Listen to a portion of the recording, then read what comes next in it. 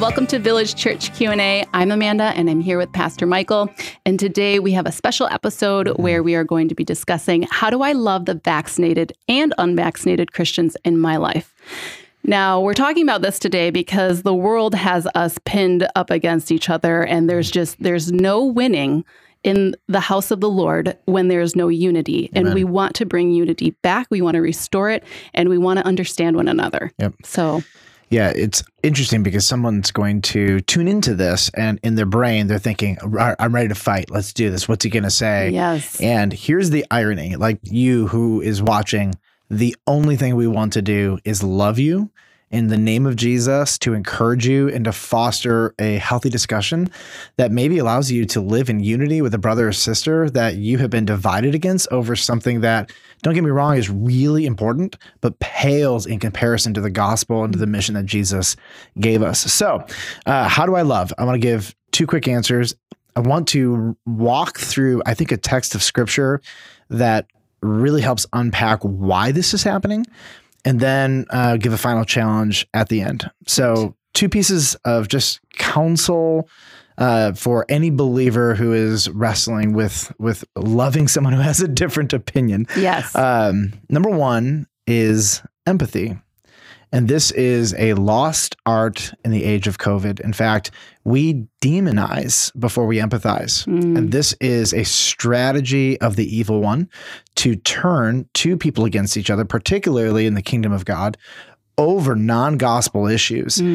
And empathy, I think, is one of the most powerful tools that a human has, largely because when you feel understood by somebody, your heart is tender to them. If you actually want somebody to hear your position, learning the art of actually listening to them first is actually one of the most strategic tools to actually have somebody win or to win them over to we do it with our kids, right? We're like, how did that make them feel? Yeah, how did it, You're a very good mother compared to most people. When I have time for it, that's always the better way to go. Right? So let's take a moment and let's empathize and let's have a time of just putting ourselves in the shoes of the other person.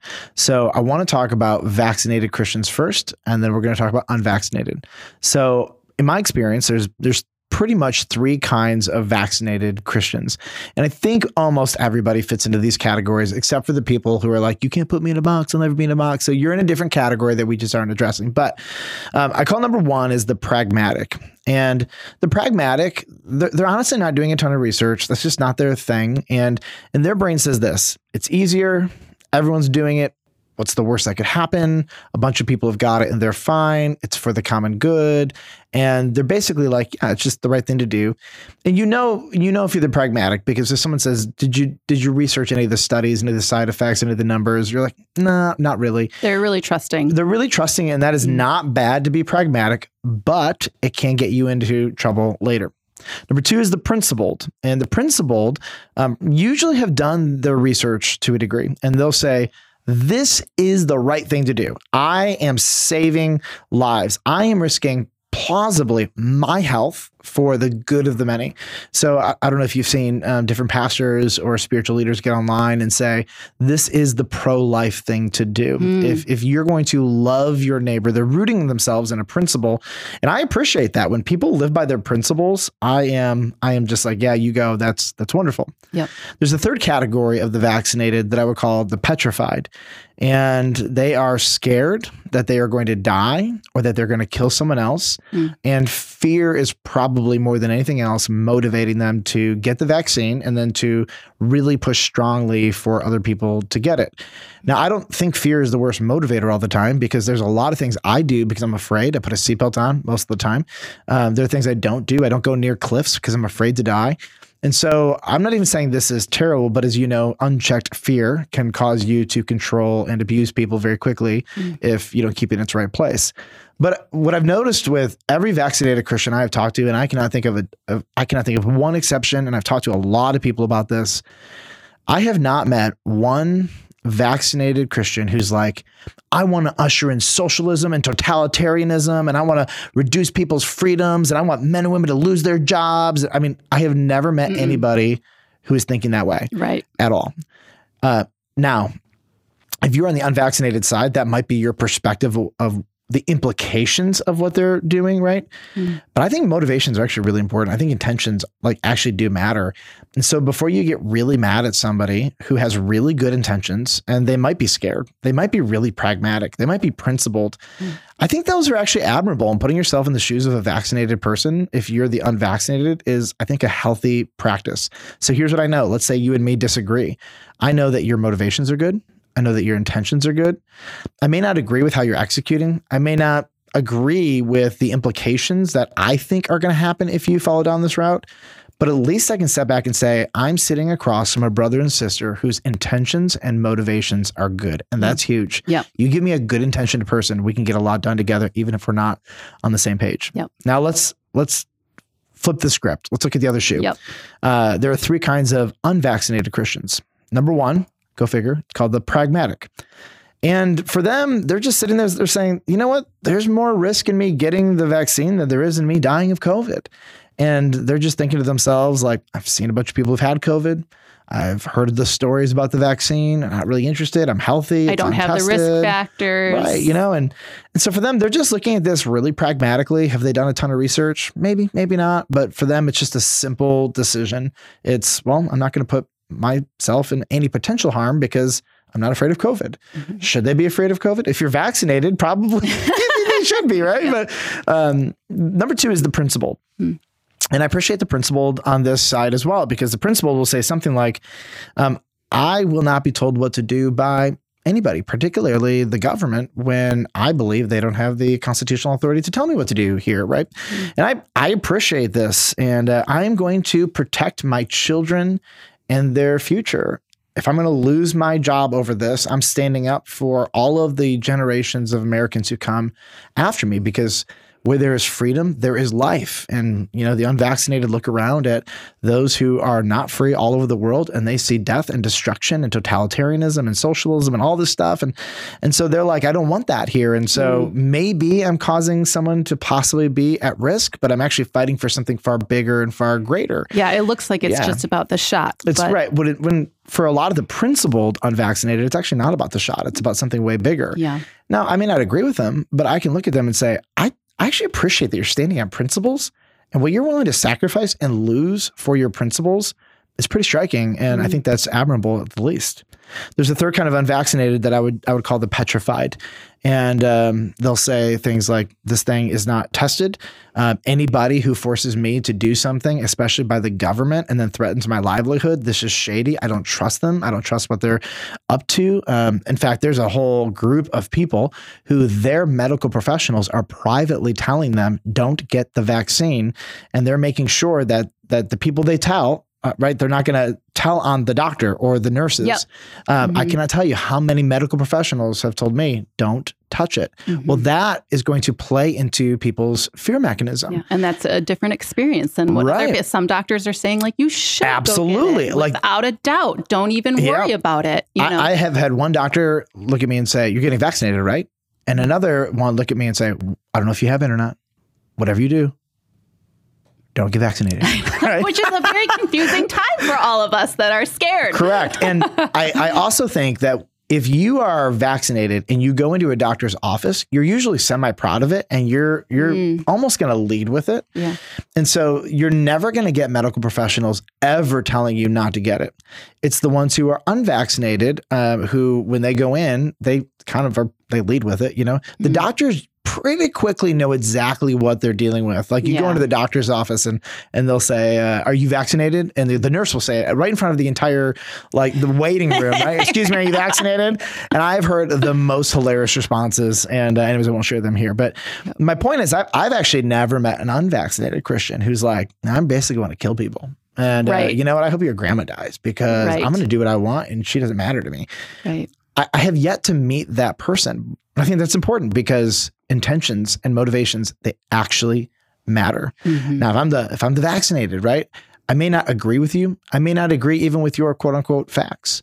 But at least I can say this. I can work with somebody who's got good, pure intentions, who's rooted in, I would say, even a logical pragmatism or principles or understandable fear. And I think both sides have both.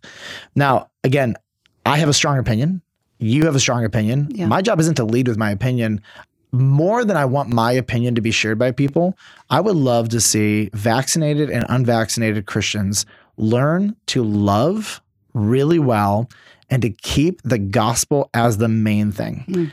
And I'm just watching people walk away from their church, walk away from corporate worship because they are angry about the other person's or the church's perspective.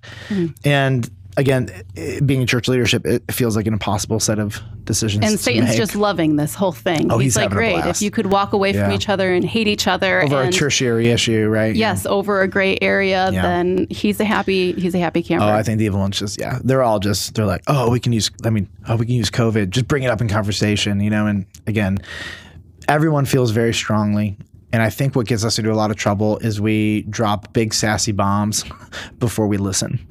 And honestly, like, I have to ask a lot of questions before I say anything, because I want to make sure, even if you disagree with me, do you have a heart that actually wants to understand me and that's empathetic? Because if you don't, I actually can't have a conversation with you, whatever side of the aisle you're on. All right, so here's the second piece of advice.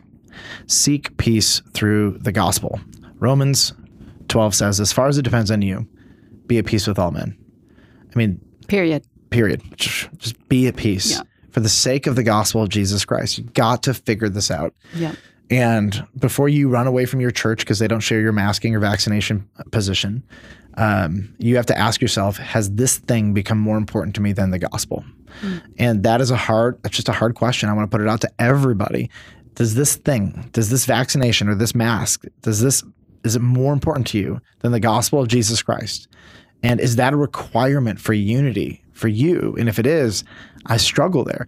Again, you have to do what you have to do temporarily to deal with your safety issues and different things going on in your life, no matter which side of the aisle you're on. But I have a hard time when we're willing to break fellowship out of anger and bitterness, to walk away from a community, hurt over an issue that is not gospel or word centered in the gospel or the word. And then the focus comes right back to ourselves, opposed to what is the Great Commission, that we need to go out and be telling people about the Lord. And if we make this a requirement for a relationship with one another, then we have already just cut off a whole bunch of people from who we can actually speak into and show love. It's impossible.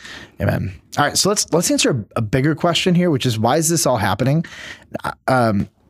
Romans 14, I think you brought this up. I had never ever processed this entire issue until you'd sent me a note in here, and I was like, holy smokes, this literally captures, I think, what is happening with so many Christians.